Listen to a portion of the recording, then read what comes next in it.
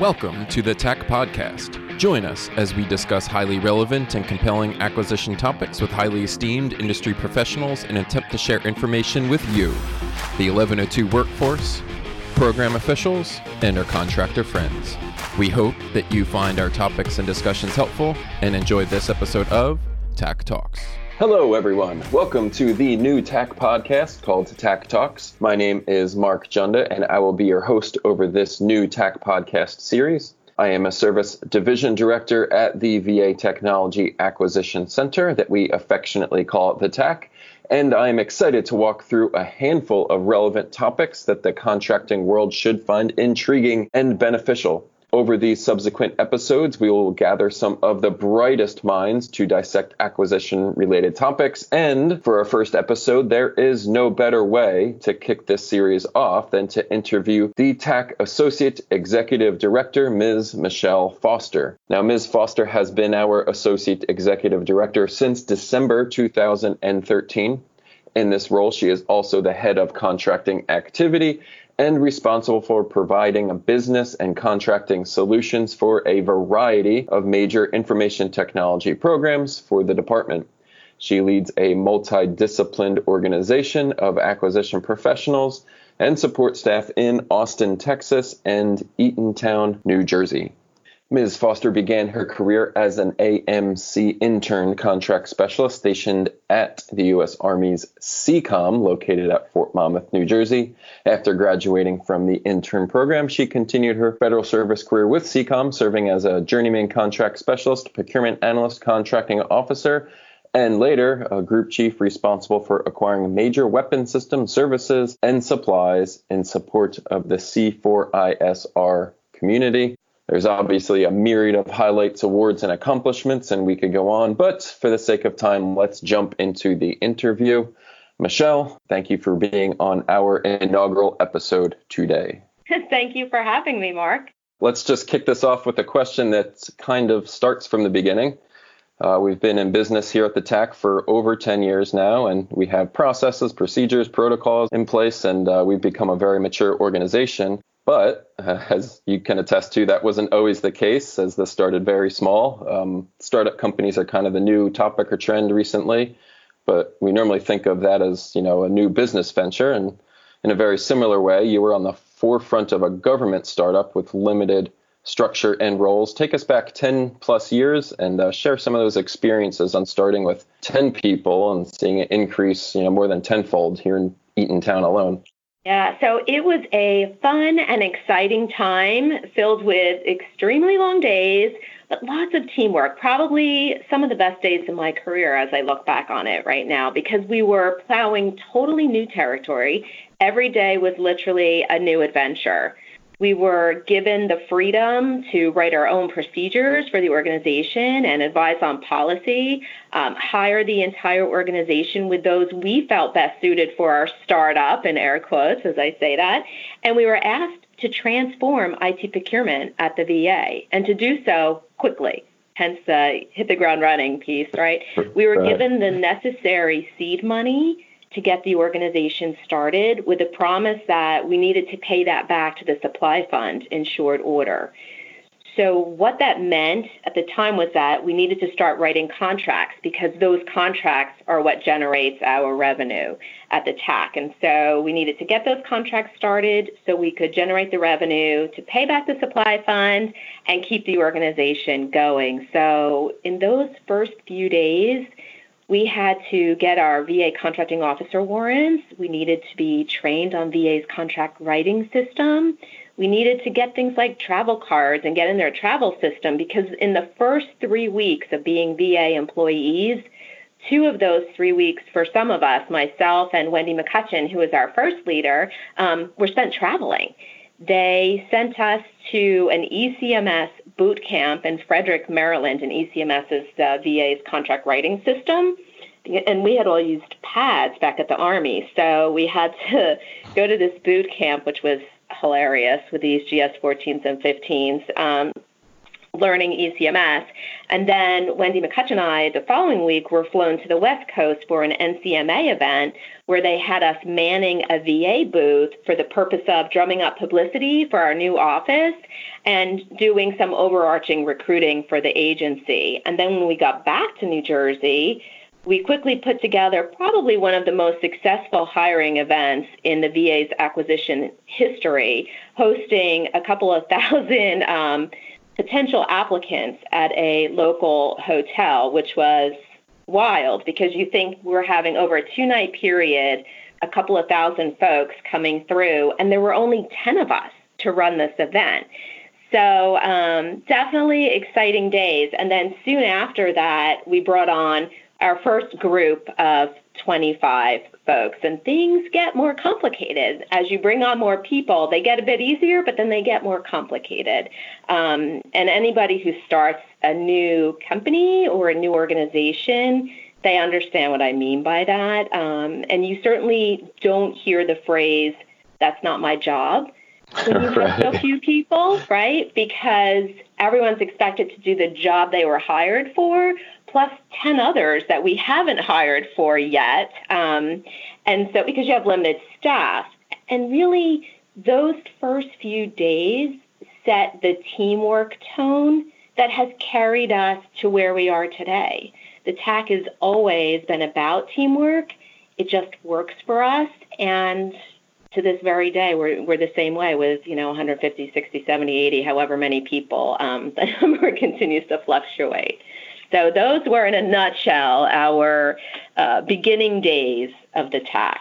Yeah, definitely sounds like all hands on deck, as you touched, everything from HR to operations to operational contracting to management type roles and leadership roles. So definitely incredible. I was fortunate enough to be in that first group, so kind of met with you early on in there. And I can attest it was, quite a chaotic, but organized chaos period, I guess. But along that, did you ever feel like, it's a long time between then and now, that, it just wouldn't work out, this new creation that you were starting, and things are just overwhelmingly difficult?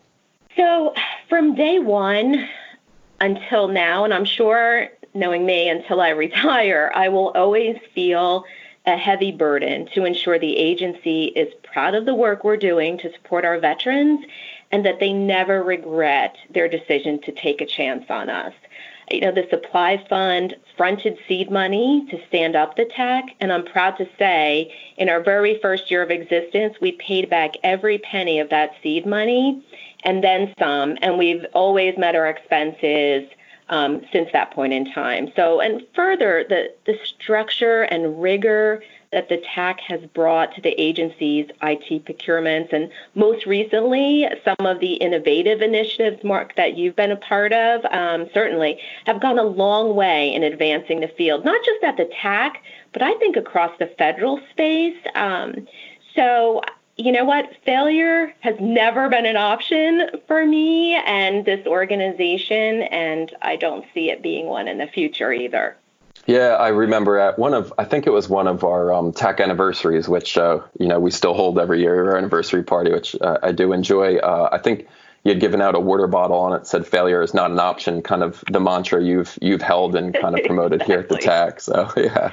You're exactly right. Yeah. So you've been with the TAC since its inception in the AD for, going on 7 years now. Your fingerprints are everywhere. What are some of the most fulfilling achievements for you or the organization, or defining moments during that time? There are so many when I look back, and now it's, a little over 11 years, really achievements that I'll take with me really the rest of my life. Our first TAC contract award, Pat Meyer did that. She wrote that, and that was a huge day for us when that was signed. Our first IAA, that was Bill Newell. He executed that one. Bringing on yourself and the other 25 folks, that's a day I'll never forget. Everyone was so excited, the 10 of us, to have more people and more help. And then the 25 newbies, that was an awesome day. The award of our first enterprise vehicles, that was a big reason why we were brought on. T4 and CEC being two of the most noteworthy. Our first APBI, that was another great success. the vendors and the VA leadership alike were thrilled with the outcome of that. And as you know, we've been able to host those every year since. And certainly our Veterans Employment Factor and T4 Next Gen. And, I could go on, but these are the ones that stand out for me right now. Yeah, definitely a great list there. And really, you need such a competent, highly performing organization to achieve those. So in your mind, what sets the TAC apart from just another contracting organization out there? Yeah, and I would say what sets us apart is that the TAC has and continues to be all about teamwork. Together, I truly believe there is nothing we can't do as an organization. Yeah, unbiased opinion, of course, but exactly. I would agree. I would totally agree. In a lot of the endeavors you've allowed me to do, and kind of as I rub elbows with, leaders from other agencies and, peek in other organizations, when I come back, I'm always impressed with the level of our people and the teamwork and the camaraderie we have. So, I agree with all that. So we've definitely had a great organization over these years. And while many people have come and gone and numerous initiatives started with varying degrees of success, do any stand out to you over the years? Yeah, it would have to be veterans employment for me. Introducing that factor to the agency has resulted in thousands of veterans receiving really good jobs, and I'll be forever proud of that. Contracting, and even our partners over at OGC, at the time it was Vince Bonacore and his amazing staff, they were with us every step of the way on this factor, developing it. And contracting and OGC are often referred to as back office functions. And here was something, this factor, where these back office type functions had a real direct and positive impact on the lives of our veterans and their families. So that's pretty cool stuff. Yeah, pretty significant and, great supporting the veteran. Definitely notable for sure. So I noted in the bio that you were an AMC intern in the Army, and I was also an intern at Fort Monmouth. I came in with about a group of 50 maybe, and I like that feel of intern classes, and you kind of grow up together and mature together and advance together, and there's camaraderie and competition, all those good things.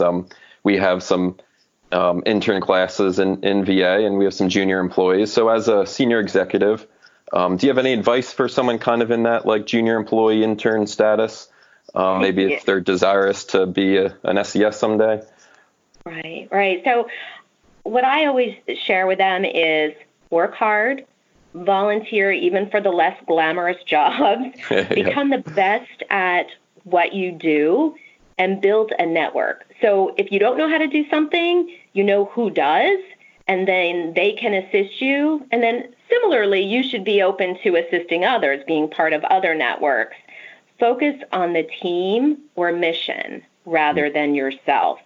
So don't worry about the grades and the promotions. If you are the best at what you do, you're a team player who's mission focused, those things are going to take care of themselves. I promise you that. And I know it might seem easy for me to say when you look at where I'm at, but really that's the secret sauce.